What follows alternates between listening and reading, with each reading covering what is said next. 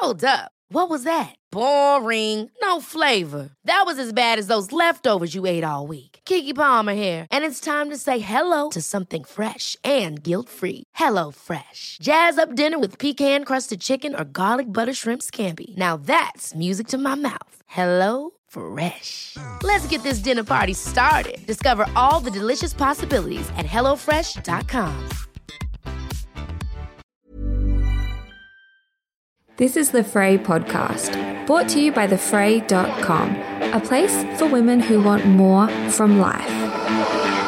This is what I want, this is what I need. If you don't have to go, I can set you free. Are you gonna make a move? Are you gonna come and see? Whatever you wanna do, you know it's cool with me. Welcome to today's podcast episode. It's a solo one, and I'm going to chat with you about a couple of the things I feel that I've really learned over the past nearly 9 years of living mum life.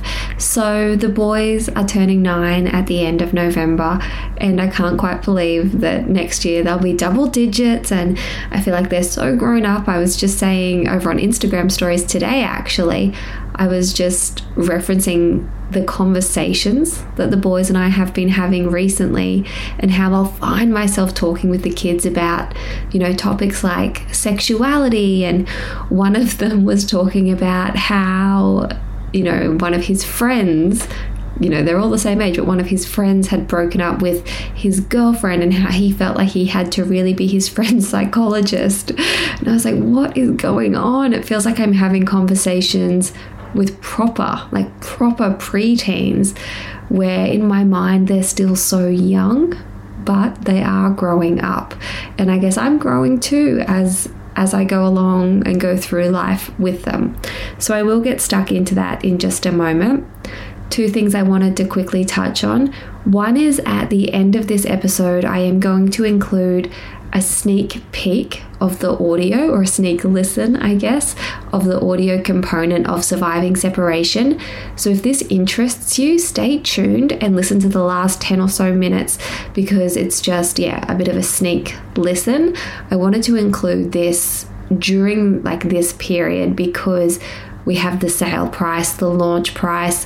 We also have that special offer whereby if you buy Surviving Separation, you go into the draw to win one of 2 $500 gift cards, which I think will just be so useful at this time of year. So that is at the end of the episode if you want to listen to it. And I also have a recommendation for you. Now, this is not sponsored. This is because I planned on doing a gift guide this year for the Frey. I was going to recommend maybe 6 or 7 products. I was going to seek out discount codes for all of them, create a podcast episode, an actual digital gift guide. But then things changed, and we had to quickly change over staff members, and we had so much happening with Jordan moving to Western Australia and launching Surviving Separation and launching our Venti podcast membership as well, that we had to take some things off the table. And the gift guide was unfortunately one of those things that was like lowest hanging fruit. What's essential, what's non-essential? Okay, that's not essential. We can take that off the table. Just because of the backwards and forth that would be involved in reaching out to brands and the actual digital creation and so on and so forth. But before we took it off the table, one thing I knew I wanted to include was a silky robe. If I could just choose one thing that makes a big difference to me at the end of the day, it's honestly having a shower, moisturizing, and putting on a silky robe. I would even go a bridge further and say matching underwear in a silky robe. But even without that, just the feel of a silky robe going on really does help to drop me into my feminine. It helps me, to remind myself that the day is changing. I'm entering a different state, a different part of the day. I'm transitioning out of work mode or out of mum mode. I'm transitioning into me mode. I want to feel like me. And as trivial or as surface level as it might sound, robes do that for me. When you go away and you stay somewhere nice and you put on that heavy toweling robe and you feel like a different person, or you just feel relaxed, that's what a silk robe does for me. And so long story short, I put the call out there on social media and said, I'm looking for a robe recommendations, and a couple of people recommended this one, and I'm going to share it with you, but this is not sponsored. I reached out to this brand and said, hey, I want to put you in the gift guide. They said, cool. Let me just tell you about the brand, I guess. So it's Jaymes, Jaymes. So if you go to jaymes.com.au, Jaymes with a Y in there, and search for their Winnie gown. They have it in 2 colors. There's a black one or like a kind of creamy one as well. The description says it's the dreamiest silk gown made for romantic nights and lazy mornings. The gown will have you feeling oh so beautiful with intricate lace detail to make it a true under Jaymes piece. Be at home in style. So it has feathered lace detailing around the arms. It's a kimono style. It's a short one, which I think is nice. Sorry, my washing machine in the background. I'll turn that off in a second. It's a short one, which I think is nice for our climate here in Australia. I do love the idea of a long one as well. I've got my eyes peeled for a long version, but this one is beautiful. So it's in black or eggshell is the other color, and it is actually marked down to half price. If you do want to spoil yourself or spoil a loved one in your life, that's it. That's all I've got in terms of a gift guide this year. Next year, hopefully it will make it, but we just had so many things on our plate. But I love, love, love my Jaymes robe. I wear it every night. I've even been sleeping in it some nights. It's so silky. It's just beautiful on. All right, I've got to go turn that washing machine off, and then I shall get stuck into my mum life episode with you. Ever catch yourself eating the same flavorless dinner 3 days in a row? Dreaming of something better? Well, HelloFresh is your guilt-free dream come true, baby. It's me, Keke Palmer. Let's wake up those taste buds with hot, juicy pecan-crusted chicken or garlic butter shrimp scampi. Hello Fresh. Stop dreaming of all the delicious possibilities and dig in at HelloFresh.com. Let's get this dinner party started.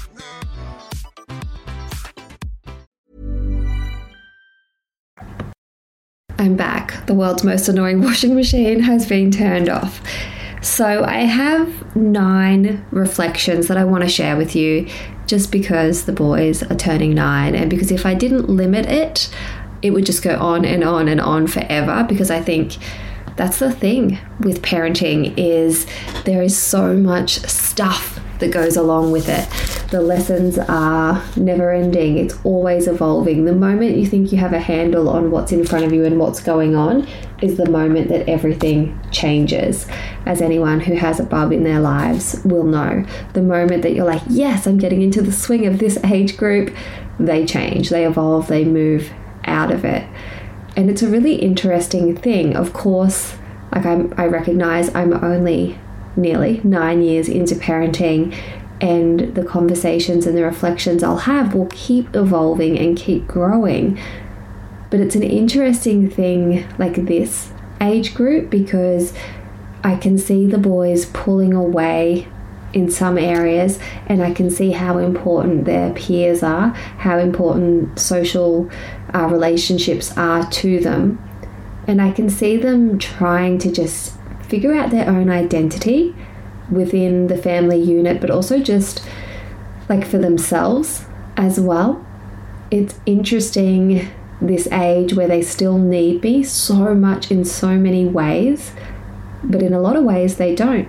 You know, they're quite self-sufficient in terms of getting their own breakfasts, in terms of they know their way around a desktop computer, they know how to use the remote. Like, of course they know those things, they're 9-year-olds, but you know, they don't need me at all at shower time.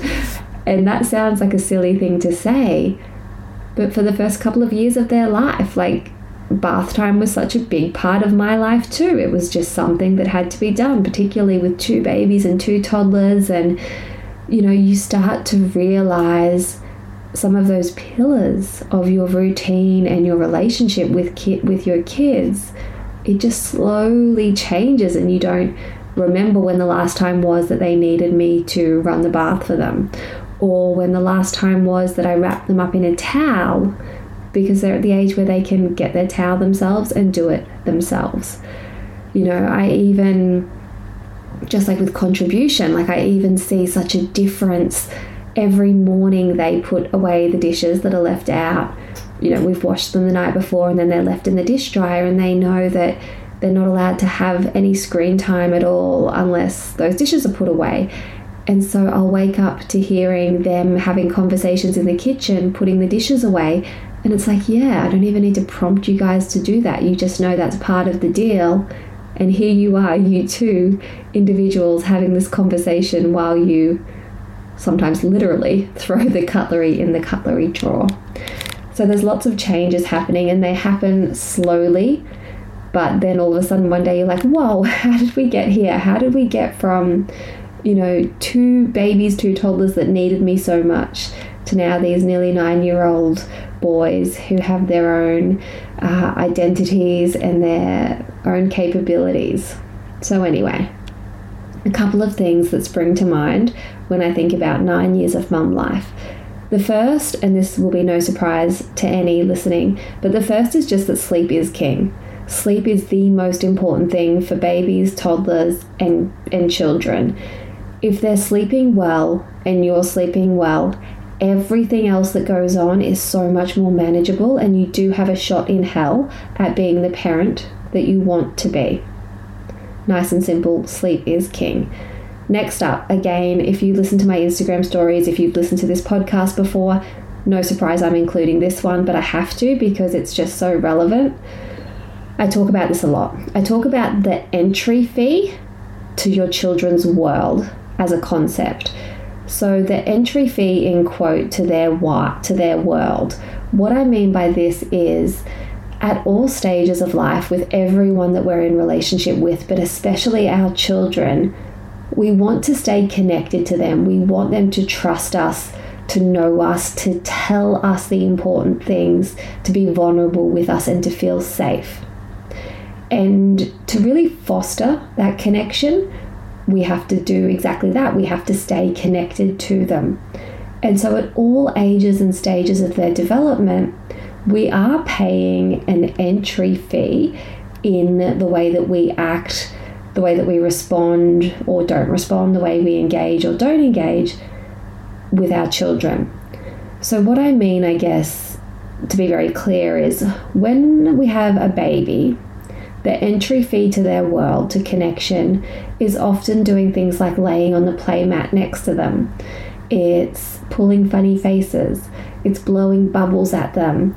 It's talking to them. It's, carrying them outside and letting them experience leaves on a bush for the first time, or watching them look up at a plane for the first time, or dipping their little baby toes into the pool. Then as they become toddlers, like the entry fee into their world could be through joining them for, a play in the sand pit, or making some Play-Doh or slime. It could be playing with some trucks and banging the trucks into one another. It could be watching diggers on a work site when you're really not interested in them, but it's important to your toddler, and you love and value that connection you have with them. As they get older, that entry fee to their world is still just as important in so many ways, but I think it becomes less desirable as a parent because they begin to find interests in things that you just find it hard to get your head around, or that you just find plain boring, that you just are exhausted by, you don't want to engage in. Maybe it's that your child wants to play the exact same imaginary game all the time, or tell you the exact same stories all the time. Or maybe it's Pokemon, like it was in our house for a little while. Right now it's all about wizards for one and animals for the other.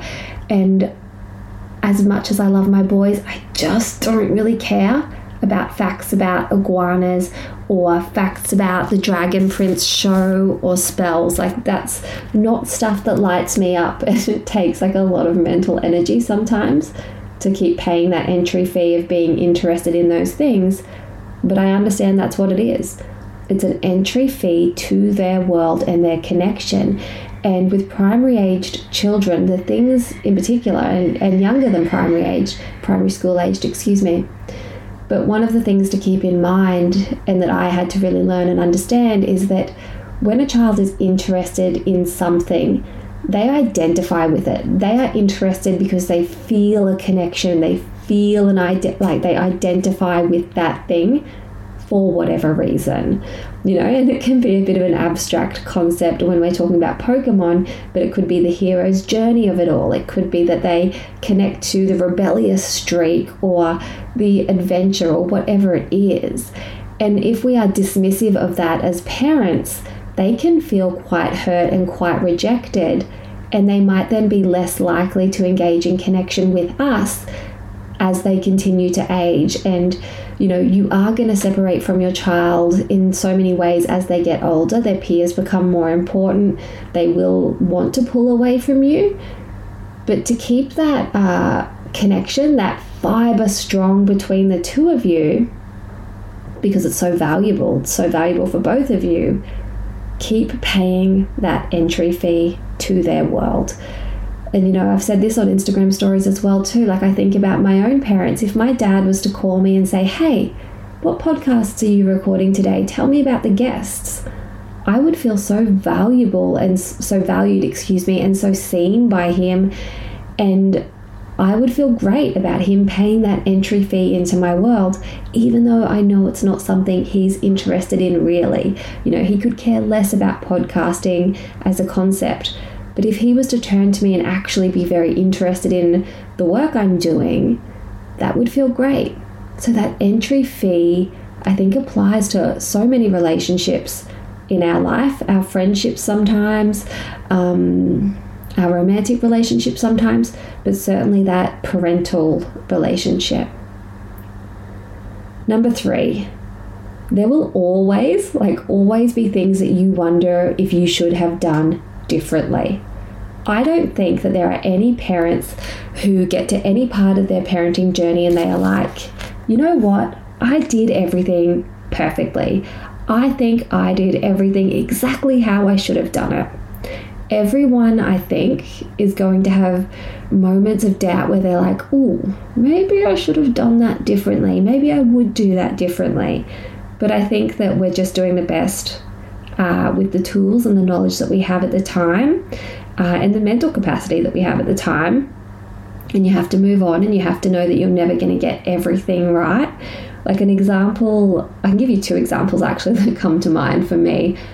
One that I reflect on that I would do differently is I would do baby-led weaning instead of purees, because my boys were, especially through toddlerhood and even now as nearly 9-year-olds, they're pretty limited in the things that they're willing to try and the things that they enjoy food-wise.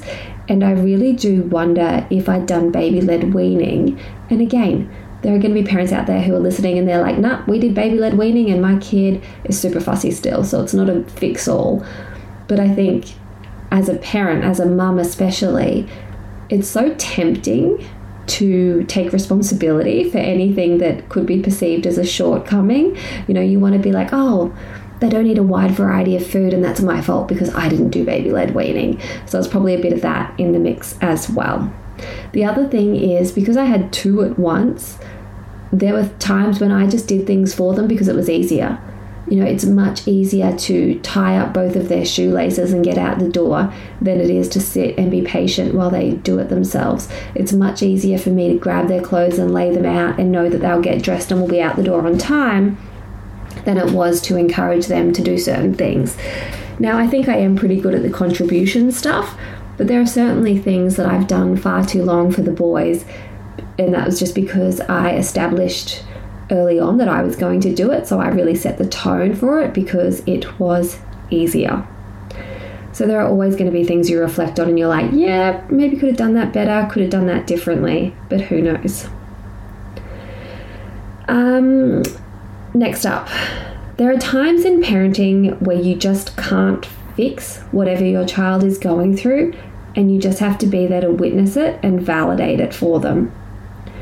Especially in toddlerhood, so often parents will get in touch and say, "My child's having a meltdown, I want to help them, or things that are difficult at school. Like if your kid really doesn't want to go to school, as a parent, you want to fix that. You want to take that pain for them. But there are just times when you can't. You know, and the school example especially, with one of my boys, when he's like, I don't want to go to school, I'm going to hate it, I'm going to have a bad day. I'm like, yeah, I get that. I understand how that feels. That's really hard.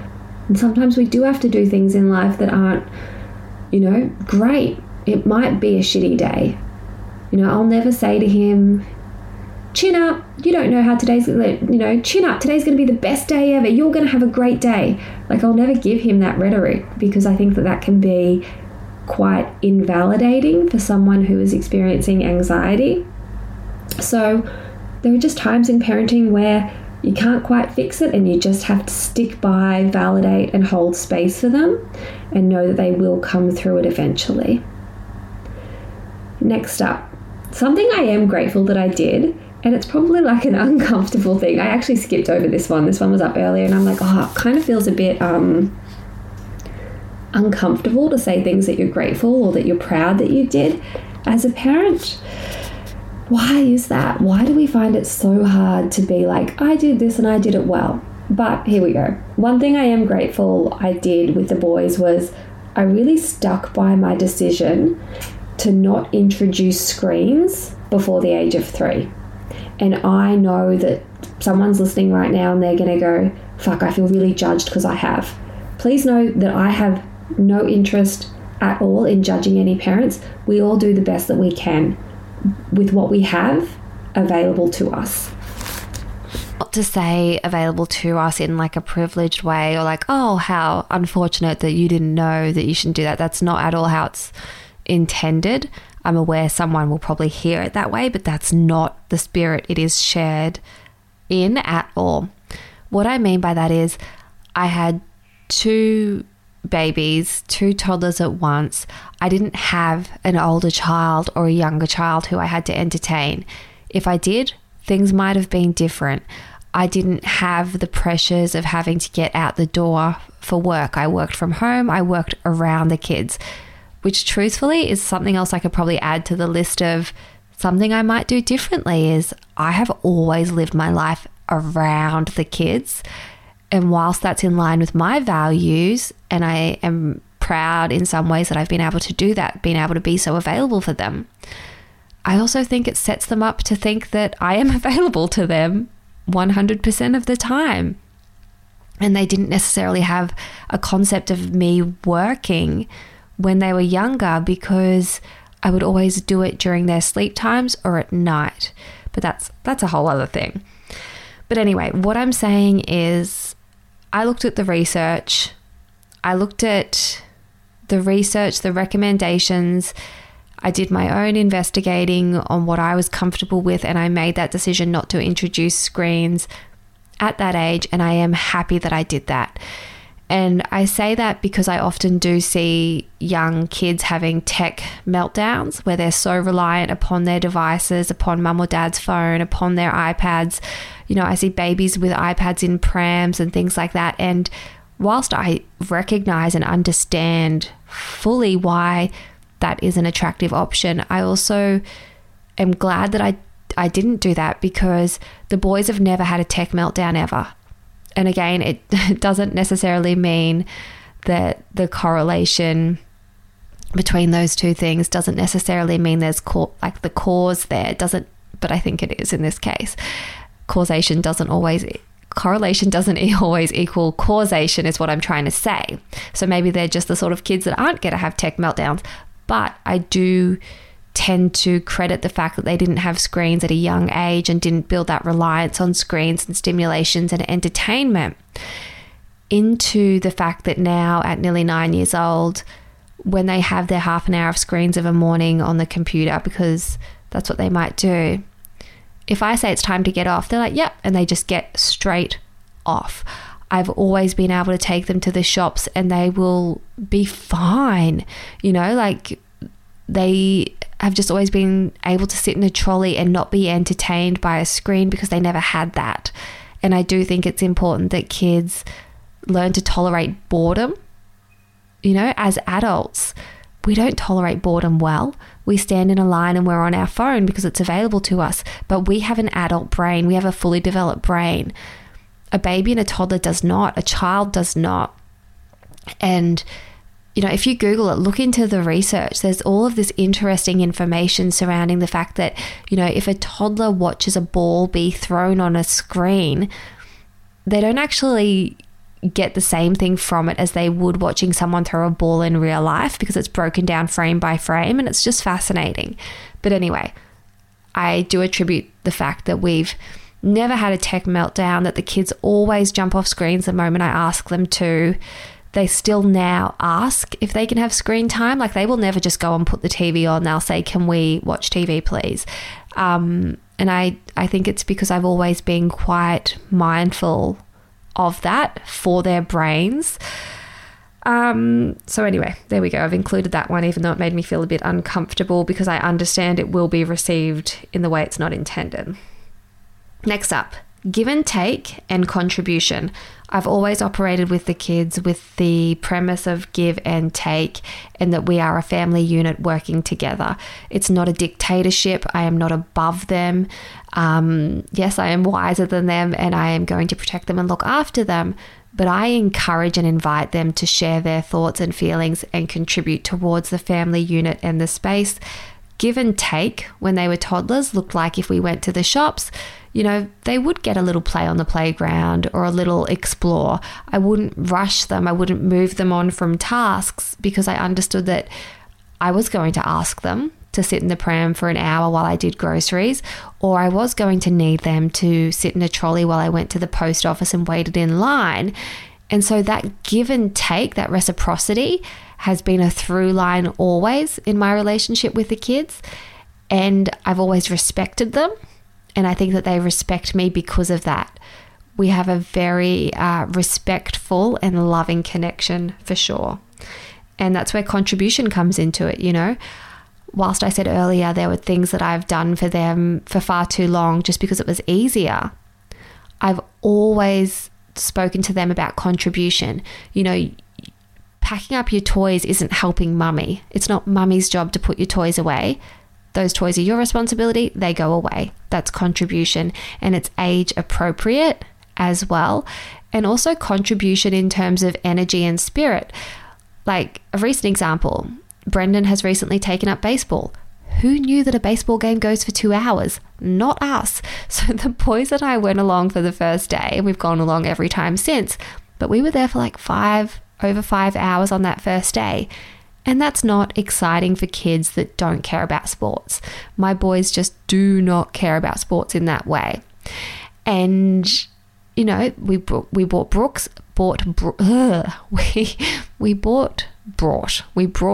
some books for them to read at the field, and they were happy. They had their books, they had their snacks, they had each other. There's a playground there. They were fine. But, you know, they might have moments of being like, this is a really long day and this kind of sucks. I'm like, yeah, it does kind of suck. You know, I can see that it kind of sucks for you.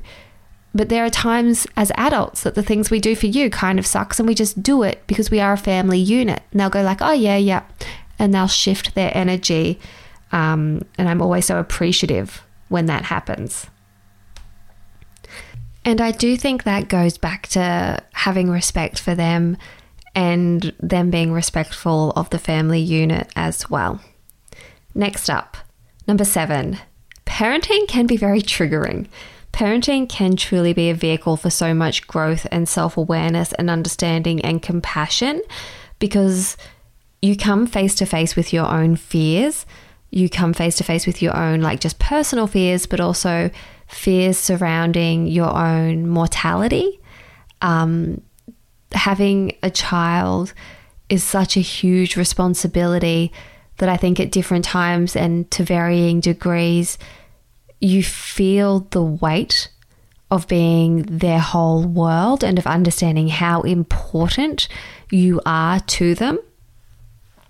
You face your own insecurities and your own perceived shortcomings, because often your kids will have some of your traits and they will mirror them back to you, and it can be uncomfortable and confronting. And often the things that trigger you in parenting are directly linked to the way that you feel about those aspects that exist within yourself. So maybe your child is really shy and you find yourself becoming really frustrated by that. Often that will be because you feel that as well, and you find it intolerable within yourself. So parenting has triggers, and triggers are often opportunities. Like they're opportunities to look at what's coming up for yourself, and those opportunities mean that you can actually gain awareness and understanding and grow. Next up, the power in owning when you get it wrong is so valuable. It's such a valuable dynamic. And what I mean by that is, in parenting, you will get it wrong at times. You will lose your patience, get pushed over the edge, feel stretched to the absolute limit. You might raise your voice, respond in a way you're not proud of, whatever it is. But the power of owning when you get it wrong is such a gift. It really is. If you can be vulnerable enough to go to your child and say, hey, I just want to talk to you about something. When I raised my voice earlier, that actually wasn't about you. That was about something that was going on for me. And I personally was feeling at my limit. And of course, it depends on the age. You're not going to have this conversation with a 9-month-old. But saying you're wrong when you get it wrong. Because what that does is it builds trust between the two of you. You know, it's one thing if you get it wrong, but then you keep projecting and you make your child feel like they're responsible for your stuff. That's damaging. You know, if you're stomping around and being kind of an asshole to your child because you've had a bad day, that child is so dependent on you, and you are so their world, that they're going to internalize it and think that they are responsible for it unless you go and explain to them what's happening. Let them know you have other pressures, and again, age appropriate. You're not going to sit your 4-year-old down and say, well, I'm really stressed that we're not going to make the mortgage, squeaky chair. You're not going to sit your 4-year-old down and go, I'm really stressed that I'm not going to make the mortgage repayments this month. But you can say to a 4-year-old, I'm really sorry I raised my voice. That must have been scary for you. I didn't mean to raise my voice. Let me give you a hug. I was actually feeling a little bit worried about other things, and I reacted in a way that I'm not proud of. Not only does that build trust in the relationship that you have, that reciprocity with your child, it also humanizes you to them, and it allows them to feel validated and to not be responsible for the emotional stuff that is going on, because they're not responsible for it at all. I would also add to that to not punish your kids when they tell you the truth, right? You can be disappointed in your kids, and your kids can be disappointed in you. That is fine. But I would steer clear of having like a massive angry reaction when your child tells you the truth. I always think about when the boys were about 3 years old. One of them pulled the curtains down, and we'd had this conversation. Stop touching the curtains, stop pulling on the curtains, like stop trying to climb up the curtains basically. And I went into his room, and the curtains had been pulled down, like reefed out of the wall. And he was adamant he didn't do it. Nope. He's 3 years old. 3-year-old boys are a different beast. And we went around in circles, and I didn't escalate. I didn't get angry, but I stayed consistent. I really want you to tell me what happened. All right, when you're ready to tell me the truth, I'm ready to listen. And after a little while, he said to me, okay, Mum, I'm ready to tell you the truth. I pulled the curtains down. And in that moment, I had a couple of choices. One of those choices could have been to yell and say, I knew that you did that. Why didn't you tell me the first time? You know, to punish him, to get upset. Or, and this is what I did, and I must have just been having a good parenting day that day. But what I did was I got down, got to his height, because they're tiny when they're 3. Gosh, I miss them being that size. But got down to his eye level and gave him a hug and said, thanks so much for telling me. You want to help me put these things back up? Because I didn't want to teach him the lesson in that moment that telling the truth is going to equal a worse consequence. Now, there are going to be times in life when that is the case. when telling the truth results in a consequence and uncomfort, like discomfort, that's going to happen. But I wanted to really foster the notion that he could disclose the truth to me and I would accept it graciously. So I think there's a little bit of power in that as well. And just remembering as parents, we're going to disappoint our kids and they're going to disappoint us, but that doesn't mean they love us less or we love them less. I think normalizing that people in our lives are going to disappoint us at times is a healthy thing to do, because to be empirical and say, oh, I'll never disappoint you and you could never disappoint me, it's not true, and it's not really a fair representation of how adult relationships work. So there will be times when I'll say to the boys, I'm quite disappointed that you made that choice. I still love you. I love you endlessly, but that is disappointing. And I don't mind if they say it to me as well. You know, they might say, Mum, I'm really disappointed that we have to sit through a baseball game. I'll be like, yeah, that's okay. I get it. I hear you. It's just normalizing and validating uncomfortable emotions, because when we don't do that, we can then engage in behaviors that are detractor type behaviors. And I talk about these in Surviving Separation, because going through a marriage breakdown, a breakdown of any sorts, sometimes you don't want to feel the pain. So you will pick up behaviors, engage in habits, practices to numb out or to just avoid that discomfort. But it's still going to be there, and it's going to keep popping back up and popping back up and popping back up until you deal with it. So in childhood, if we can teach our kids to sit with uncomfortable feelings in a way that they still feel supported, I think that's a true gift to them. Last but not least, love as a parent and love in general, and this concept came from the book Conversations on Love by Natasha Lunn. But love is a series of losses, and so is parenting. You know, it is a series of losses. You have this baby that you lose to toddlerhood, you know, and of course you're not really losing them because they're there. But that stage, that season goes, and then you lose how much they depend on you, and you go to the next thing, and then you might lose other parts of your relationship to them. And that's part of the deal. That's part of being a healthy parent, is to accept that you are going to have a series of losses as you progress with your child. Just the other week, Brendan and I went to see The Love Sermon with Clementine Ford and Libby Donovan. I want to say Donovan. It was brilliant. It was such a great night. We didn't know what to expect, but we went along and there was not a dry eye in the house. It was wonderful. And at the end of the Love Sermon, one of the concepts that Clementine spoke about was how she realized as a parent, she wasn't meant to swim alongside her son.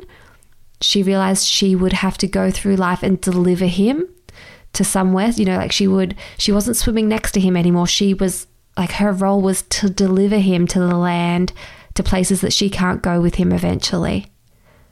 As parents, we will eventually detach and we will experience losses of the attachment that we have with our children and losses of the relationship that we have at present, and it evolves into something different, but what once was is lost. It doesn't exist other than in our memories. And I think that's an important thing to keep in mind, because sometimes parenting feels so arduous and so never-ending, but it does change and it does evolve, and you are going to go through those series of losses, and that's our role. That's what we're here for. That's what we're doing. Just recently I was chatting with one of my girlfriends who has just had her second bub, and she said this time it's so much more enjoyable because she knows that every hard season is going to end. And I think with our firstborns, we don't often have that perspective about all of the losses that we're going to have along the way. We're so in the trenches. It's so all-consuming that we can't lift our head up and understand that everything is going to end. You know, even just the other day, Brendan was like, oh, he probably could be doing that for himself about something for one of the kids. And I was like, yeah, he could. And again, I know that this is in contrast to what I said earlier, But I'm like, he could do that. But also there's going to be one day when he doesn't want me to do it anymore. So I'm just going to do it because I don't know when that day is going to be.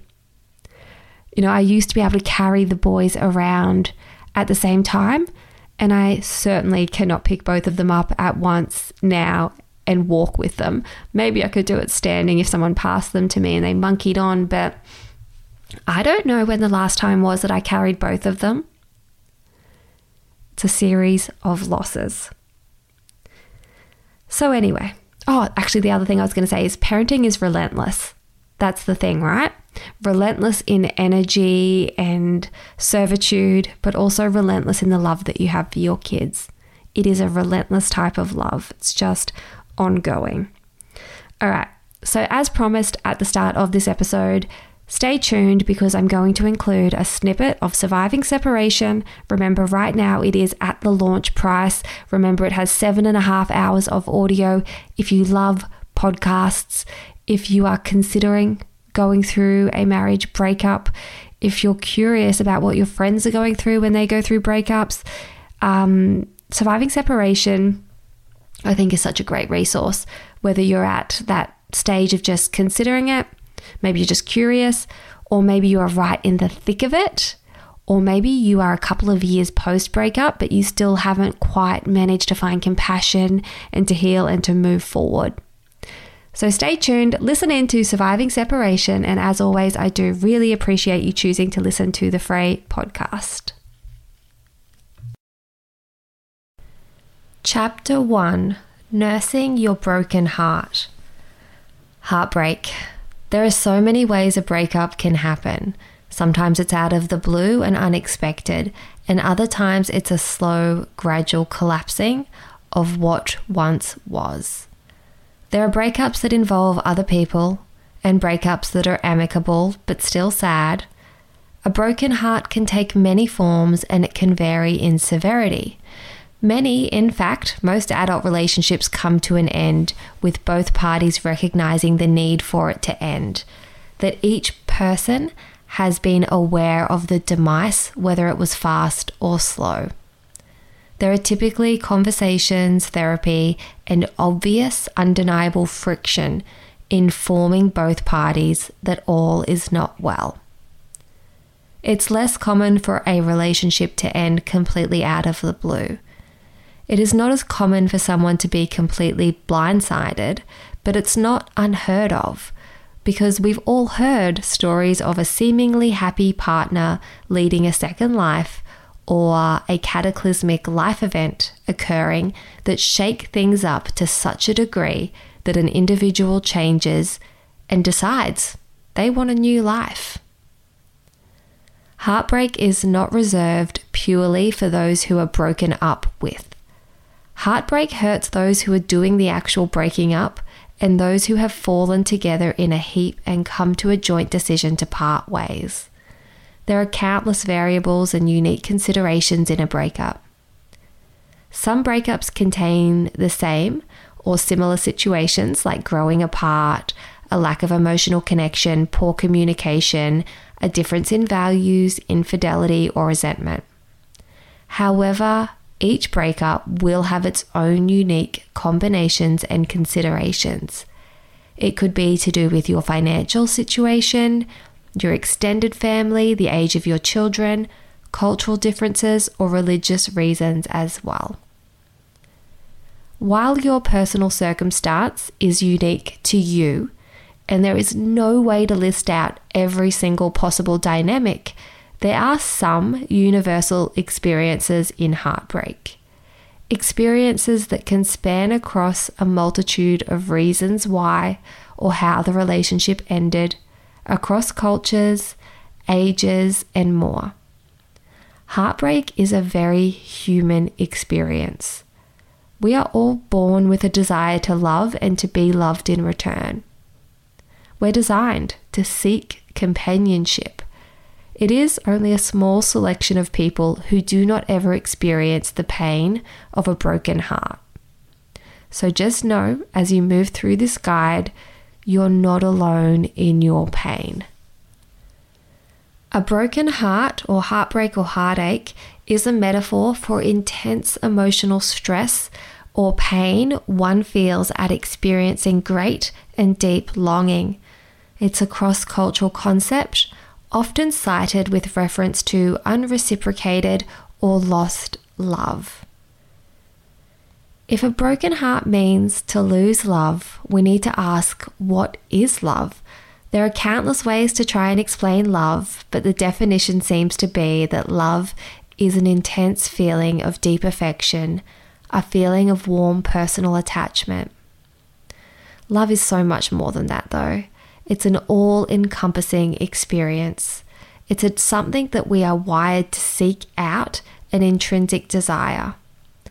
Heartbreak is defined as a loss of love, which sounds so simple. A loss of love. But love is not one single simple thing to lose, because heartbreak includes losing all of the things that fall under the love umbrella. The unspeakable moments, the intangible interactions and inherent parts of a relationship that can't be quantified, but you feel them. It's a loss of companionship, a loss of laughter, of safety and certainty, a loss of a version of yourself that existed in that relationship, a loss of the future you thought that you were going to have. It's a loss of emotional and physical experiences, like that leg reaching out for you in bed and the shoulder to cry on. It's a loss of the day-to-day rhythm and shared jokes connected to your history. In some cases, if a breach of trust is involved, it can feel like parts of the relationship might never have been real to begin with. You can start to second guess so many things in that instance. There's a lot to lose or to have lost. It's so much more than just a deep affection or warm attachment. The end of an adult relationship is the end of a million things. We know love is an experience and we feel it physically in our bodies. So it makes sense that when we feel heartbreak physically, it hurts. It can hurt enough to trigger depression or depression-like symptoms. Breakups can trigger prolonged and severe emotional distress. Experiencing depressive and other symptoms following the end of a relationship is sometimes diagnosed as an adjustment disorder with depressed mood, also sometimes referred to as situational depression. Did you know there is also an actual heart condition that can occur due to the related side effects of a stressful breakup? It's called broken heart syndrome, and it's a temporary heart condition that's often brought on by stressful situations and extreme conditions. The condition can also be triggered by a serious physical illness or surgery. People with broken heart syndrome may have sudden chest pain or think they're having a heart attack. Broken heart syndrome affects just part of the heart temporarily, disrupting the heart's usual pumping function. The rest of the heart continues to work properly or may even squeeze and contract more forcefully. The symptoms of broken heart syndrome are treatable, and it usually reverses itself in days or weeks. Now, if you are physically in pain, get yourself to your doctor immediately. Discussing situational depression or anxiety with your doctor is also a really smart idea during a difficult breakup. If you're struggling to move through the daily normal, quote unquote, normal motions for an extended period of time, it's wise to seek medical guidance and support. I have definitely relied on my GP during difficult times, and I'm so glad that I did that, because we have to mother ourselves, especially when we don't feel like we can. If you cannot find the energy to will yourself into seeking the help you need, please open up and tell a friend or a family member that you trust. If you don't have a trusted confidant in your life, then you need to utilize the things that are available, like a call to the hotline numbers designed to support people in crisis, and we have included those in Surviving Separation. Even when the despair that you are feeling is so deep and immense, you have to push enough to get the care that you need to cope. A breakup can light up the same neural pathways as physical pain, and this has been proven in brain scans of people who were fresh from an unwanted breakup and then shown images of their ex-partners. There was also evidence, interestingly enough, of taking over-the-counter pain medication improving the painful sensation and state of being, which I think is just so fascinating. A breakup is lighting up the same neural pathways as physical pain. No wonder we feel oh so awful during this time in our life. This is what I want, this is what I need. If you don't have to go, I can set you free. Are you gonna make a move? Are you gonna come and see? Whatever you wanna do, you know it's cool with me. Whisper in the dark, whispers in the dark. You come to play, don't you? Looking for something new. I got a lot underneath, tricks up my sleeve. You got some magic in you, I got some good news. I know how to handle it, I believe in what we can do. Would you come to my party if I had one in the lobby of the hotel down the street? Tell everyone that you meet that I'm just chilling like a villain with my champagne and my feelings. I just wanna show you off to my new friends down the block. Hey, hey.